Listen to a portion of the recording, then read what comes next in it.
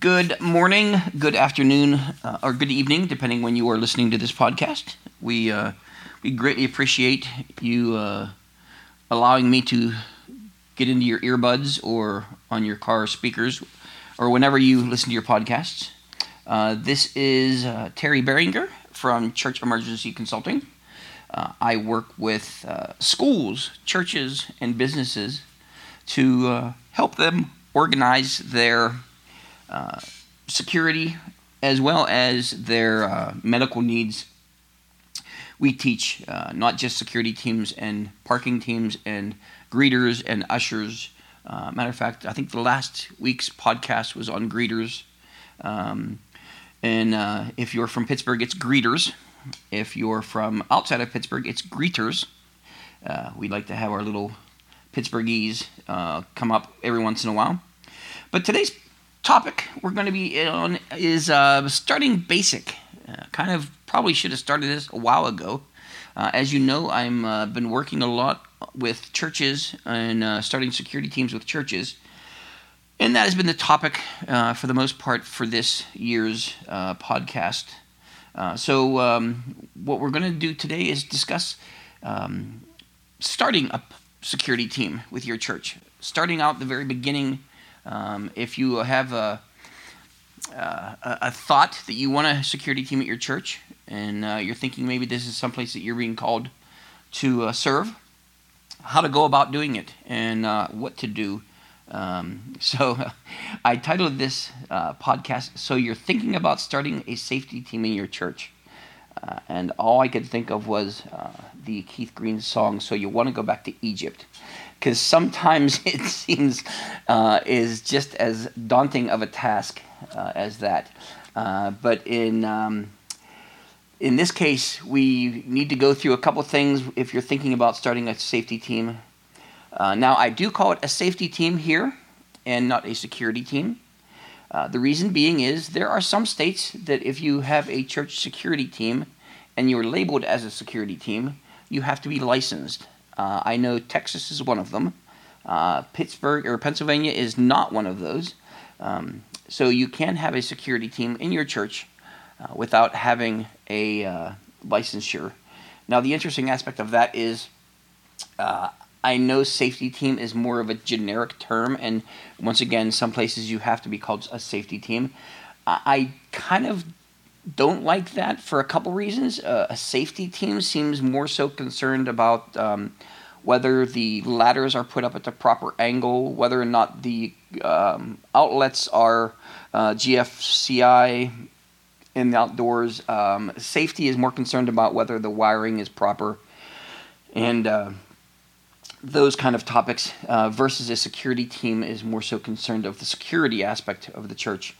The other aspect of the safety team concept is if there is a safety team, who is acting as security and who is acting as medical. I kind of like the idea of having a security team and a medical team separate, simply because the way we look at this is the people who are working security might not be medically minded.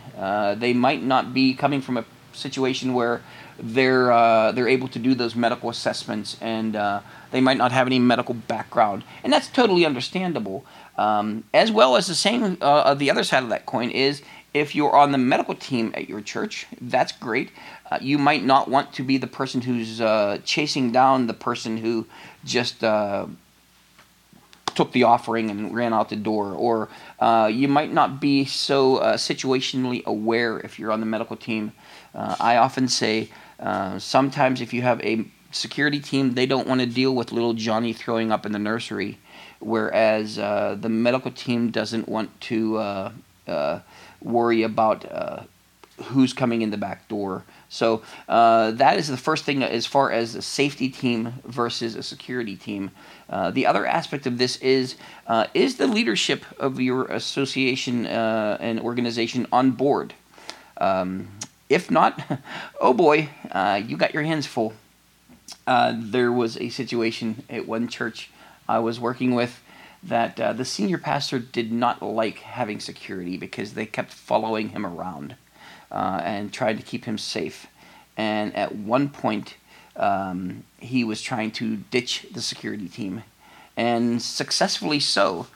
He snuck off the stage left and went around the corner, and the person who was assigned to protect him and be near him was totally caught off guard and was just calling on the radio, where is the senior pastor? Where is the senior pastor?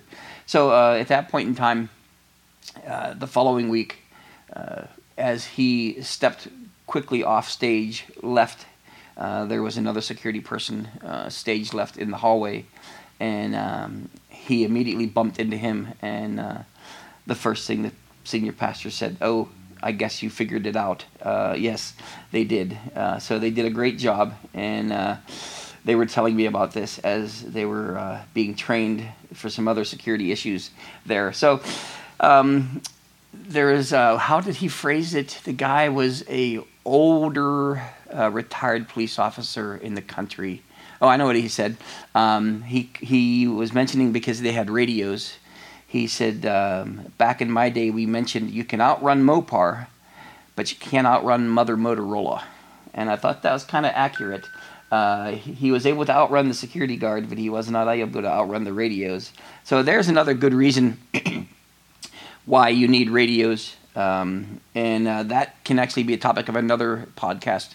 I've got a lot of good topics coming up, I guess.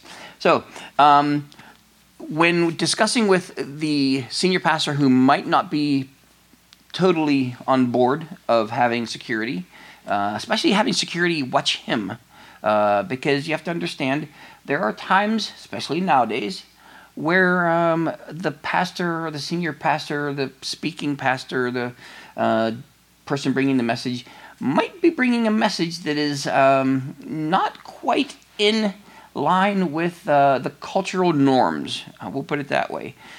Is your pastor speaking somewhat controversial topics versus what is the norm, we'll say? If your pastor is speaking a pro-life message, if your pastor is speaking a message stating that God made man and woman, and there are only two sexes, those are things that nowadays are starting to find their way into the topic of conversation, and the norm is being brought into the church more and more. The norm meaning the societal norm. Now, God says we need to be in this world, but not of this world, and that is so true. We do have a greater home that we will be going to, but during the time we're on this earth, it is pertinent that we stay by our standards, we stick to our guns, and we speak the truth. And sometimes that truth is not well received. So in that situation, it is good to always have somebody watching the pastor. Now, whether that means just watching them from across the room, or you don't want to be standing right next to the person. Matter of fact, a wise man once told me, if security is watching the pastor, they need to be near him, but not on him. And I thought that was a good way of putting it. There was a term that was once used called being the shadow of the pastor. And there was one gentleman that was just always a little too close to the pastor. The pastor finally said, I understand I have a shadow, but please do not eclipse me. And that was a good way of putting it.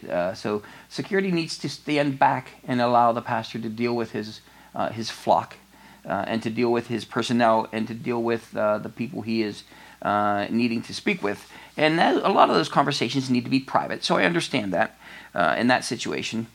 But if the pastor does not want anybody watching him or protecting him, there's oftentimes where a chance to explain to him, if you look at the CEOs of corporations, they oftentimes have security or somebody watching them, or somebody keeping an eye on them.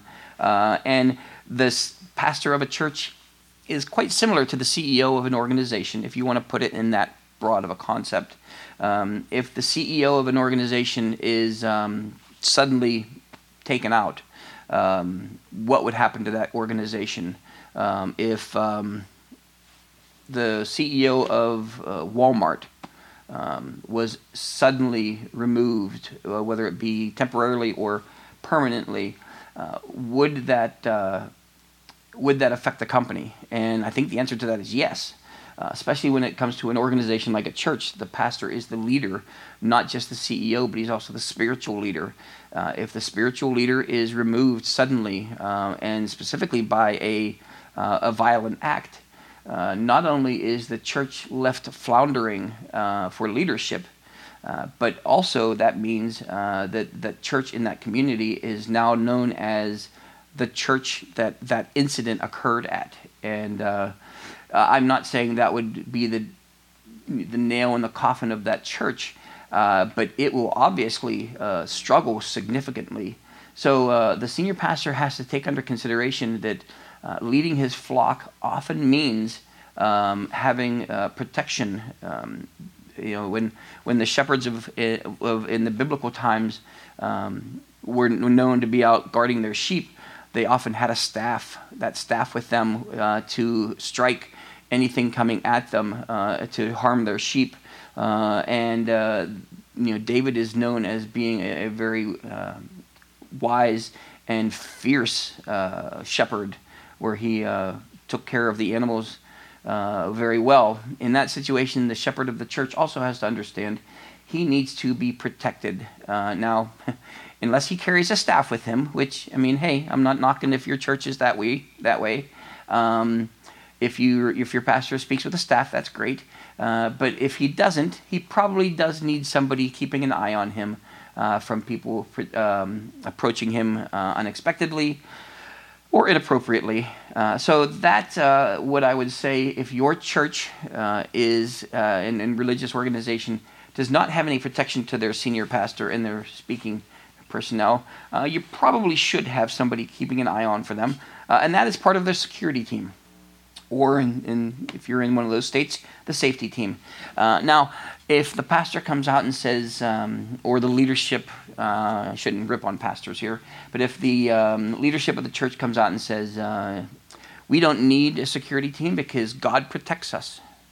Well, that is true, and they may have some great scriptures stating that God does protect us, and I do believe he does. I've had situations in my life where I know that it was only the will of God and the Holy Spirit that protected me from the situation I was in, and I greatly appreciate that. But let's look at some scriptural references that maybe you would think about if you were going to speak to your pastor or your leadership team or your elder board about maybe starting a security team. A couple of those verses we're going to get into here. We'll speak in the NIV, from the NIV here. Luke 11:21. When a strong man fully armed guards his own house, his possessions are safe. Now, I love that verse for a couple reasons. One, first of all, it's a New Testament verse, so it's not speaking of the church prior to Christ's arrival. But a strong man fully armed guards his own house. And you know what? A lot of times when someone says, if you take possession of something, you are much more apt to own up to it and protect it. And I think we think of our churches that way. When I go to my church, it is my church. Those are my family members, both blood and spiritual. So when I'm at my church, it is indeed my church. And there's not a lot of things that you can say that about in life. But if you take ownership of your church, that is important. The other aspect of my church concept there is if the church decides to hire outside security, they have no skin in the game. They don't have a horse in the race. All those fun analogies and acronyms and phrases that mean the same thing. basically they don't care about anything. If you have security at your church, you need to develop that security from within, simply because the people who are there know who's coming and who's going, who's supposed to be there, who's not supposed to be there, who's supposed to be playing with a soundboard, who's not supposed to be playing with a soundboard. Those kind of things are important to know. And if you just hire an outside security person to stand there and look impressive, they're not going to know that. Another New Testament verse, Acts 20, we'll go verses 28 to 30, once again in the NIV. Keep watch over yourselves and all the flock of which the Holy Spirit has made you overseers. Be shepherds of the church of God, which he bought with his own blood. I know that after I leave, savage wolves will come in among you and will not spare the flock. Even from your own number, men will arise and distort the truth in order to draw away disciples after them. That is a great warning that we are going to have some people challenge the church. And we need to keep the flock safe. And I think that is a great way to say the Holy Spirit has made you overseers. I think that right there testifies to the fact that God has put people in those positions of overseers as security. 1 Chronicles 9:21-24 speaks about gatekeepers at the entrance of the tent. And those chosen to be gatekeepers numbered 212. They were registered by genealogy in their villages. So once again, that speaks testament to they were part of the family. They were not outsiders guarding the people who they were overseeing. They continue to discuss the descendants were in charge of guarding the gates of the house of the Lord, the house called the tent of meeting. Those are aspects that the gatekeepers were mentioning. As a matter of fact, on verse 24 there, the gatekeepers were on the four sides, the east, the west, the north, and the south. In other words, they were completely surrounding and guarding the tent. Luke 22:36 in the NIV, he said to them, "By now if you have a purse, take it, and also a bag, and if you don't have a sword, sell your cloak and buy one." There is some question whether or not there should be firearms in churches. If you believe you should have an unarmed security team, that's fine. But you do need to have some type of protection. If you're not dealing with firearms, there are multiple other reasons and ways. Tasers are amazing tools of the trade. A baton is a great thing to use. There's multiple ways. Even pepper spray, OC spray, is another way to use. And any of those could be considered having a sword. So even then, like I said, he says, if you don't have a sword, sell your cloak and buy one. Romans 13 discusses rebels against the authority. I'm not going to go through all of that. Romans 13, 1-4. Do you want to be free from fear of one another and authority? Then do what is right, and you will be commended. Those are another great way of looking at it. Let's go back into Proverbs. Proverbs is always a great verse to give some wisdom. And 22 verses 3 of Proverbs, the prudent see danger and take refuge, but the simple keep going and pay the penalty. I think that's another great way of looking at it, saying you kind of have to be smart and look around and keep an eye on things. Nehemiah, I love Nehemiah for when they're going back to build the city. The walls have been taken down, and they begin to rebuild the walls in Nehemiah chapter 4. Verses 9 is on my website. I keep that even on my bio page, Nehemiah 4:9. But we prayed to our God and posted a guard day and night to meet this threat. That is absolutely one of my theme verses, one of my mottos, if you want to say. But the entire concept of Nehemiah, if you continue in verses 10 the whole way through 23, which we're obviously not going to read all of that because we would have nothing but reading that. A couple great things mentioning that in that group of verses, verses 13. And therefore I stationed some of the people with their swords, spears, and bows in 13. In verse 16, from that day on, half of my men did the work, while the other half were equipped with spears and shields, bows and armor. Continuing in verse 17, those who carried materials did their work with one hand and held a weapon in the other. Verse 18, and each of the builders wore his sword at his side as he worked. Going down to verse 23, neither I nor my brothers nor my men nor the guards with me took off our clothes. Each had his weapon even when he went for water. Those are ideals and concepts that we should always be on our guard and always be looking out for what we have coming. So with that, how do we start a team? How do we go from the scripture obviously tells us we should be protecting the flock as well as the shepherd.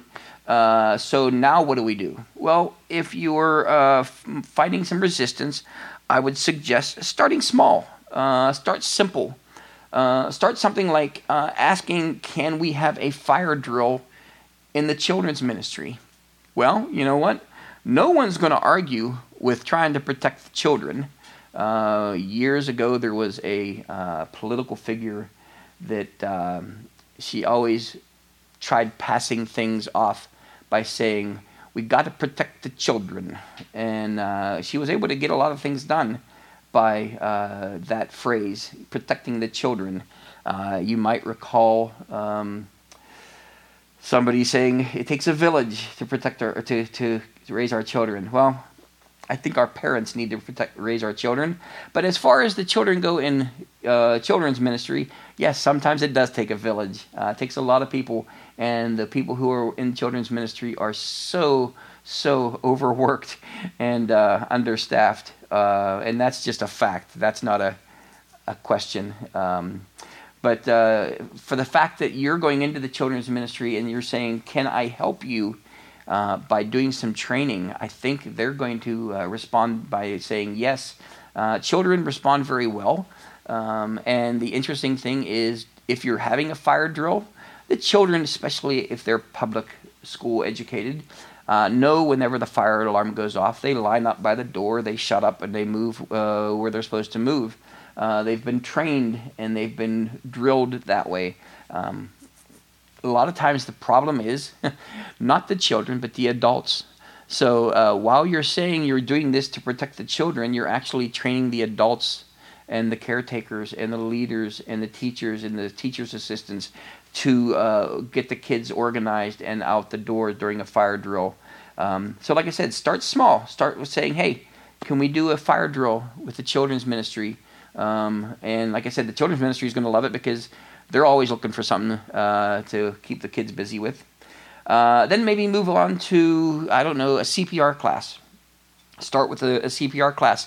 Offer a CPR class for anybody who wants to be on the security team and anybody who's in leadership, anybody on the maintenance staff, the office personnel that are there throughout the days and throughout the week and there on Sunday.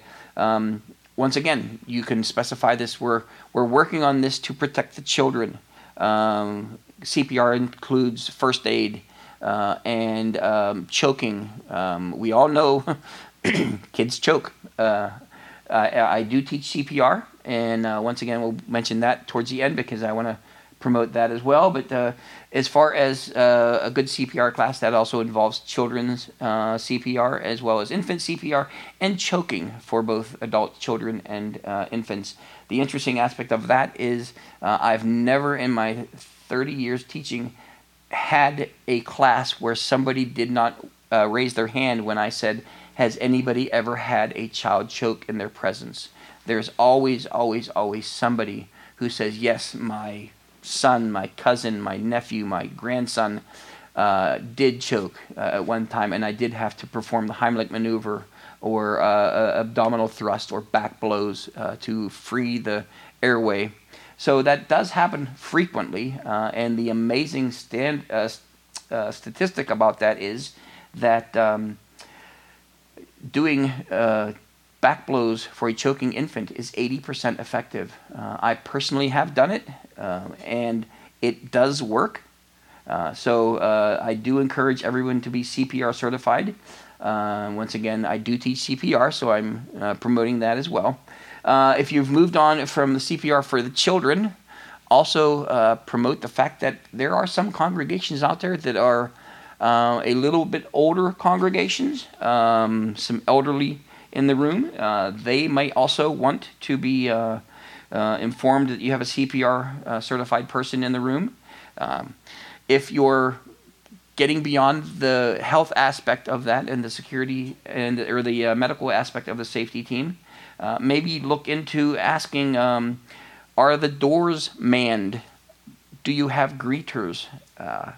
Is there someone there if someone was to be approaching the church that looked suspicious? Do you have someone to lock the doors? If you listened to a prior podcast on greeters, I do encourage church doors to be locked at all times and have a person standing there to open and close the door for them. But bring up maybe, are the doors unmanned? Are they unlocked? Especially during services. Can anybody just walk right in during a service? That is something you really need to discuss. And you need to discuss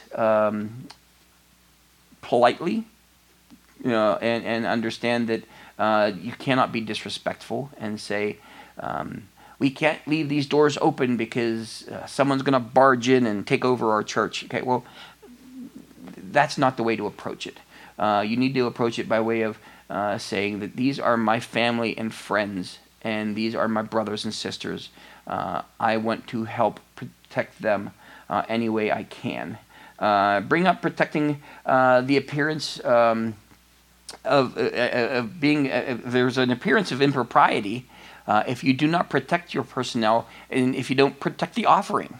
If the offering is collected and then taken into a back room with just one person, that does not mean that person is doing something bad, but there is an appearance of impropriety. You want to be a good steward of what gifts God has given and what gifts the flock has given to the church. You want to make sure there's always at least 3 people unrelated who are taking the offering. If possible, you want to have one observer, and this is another place where the security team needs to be in place. There needs to be an observer while the people are counting the money. You have to be a good steward of the gifts that people are giving, or they will not give their gifts. That's the other thing, as far as financial gifts. Move maybe to a legal liability. There's often concern that people will say, if we have a security team, that's making us liable for lawsuits and liable for whatever issues they could think of. Well, there's also more so a liability of not having a security team. If something occurs in your church that the security team could have stopped or slowed or mitigated, and you do not have anybody there, you're opening yourself up to a lawsuit because people are coming to your organization, onto your property, with the expectation of being safe. Now, is that a realistic expectation? That is a topic of more conversation later. But the interesting aspect is there are people who are coming and they're sheep. They're just sheep. And sheep are not bad. I'm not saying sheep are bad, but sheep will not harm one another. The only way another sheep will harm another sheep is by total accident and by incidents that they didn't understand. So that's the only time a sheep will hurt another sheep. But then there are those wolves out there that the wolves are, their goal is to hurt the sheep, whether that be physically, financially, emotionally. The wolves are out there, and they don't even question hurting the sheep at any given time. They will take every opportunity to do so. Then you have the sheepdogs. The sheepdogs are the church security teams, or the personnel that understand that the sheep are just wandering around kind of clueless to security issues. and they're not worried about anything. The sheepdogs are protecting the sheep at all given cost. And there is the scripture, no better opportunity than to lay down your life for a friend. That is another one where the sheepdog will do that. Now, oftentimes the sheep don't like the sheepdogs because they look a little bit like wolves. They have fangs like the wolves. They are all patrolling the perimeters like the wolves. They have a lot of the same concepts of the sheep that the sheep do not like when they see the wolf. So oftentimes the sheepdogs will get a little bit of grief, a little bit of pushback from the sheep.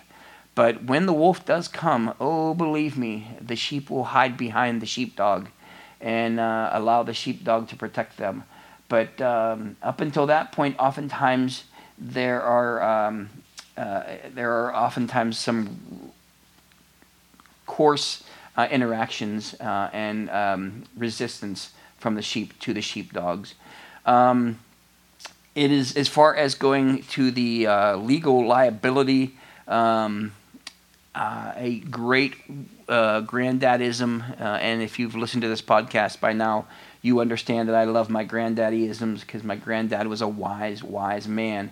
But my granddad once said that it is easier to explain why you did something than it is to explain afterwards why you did not.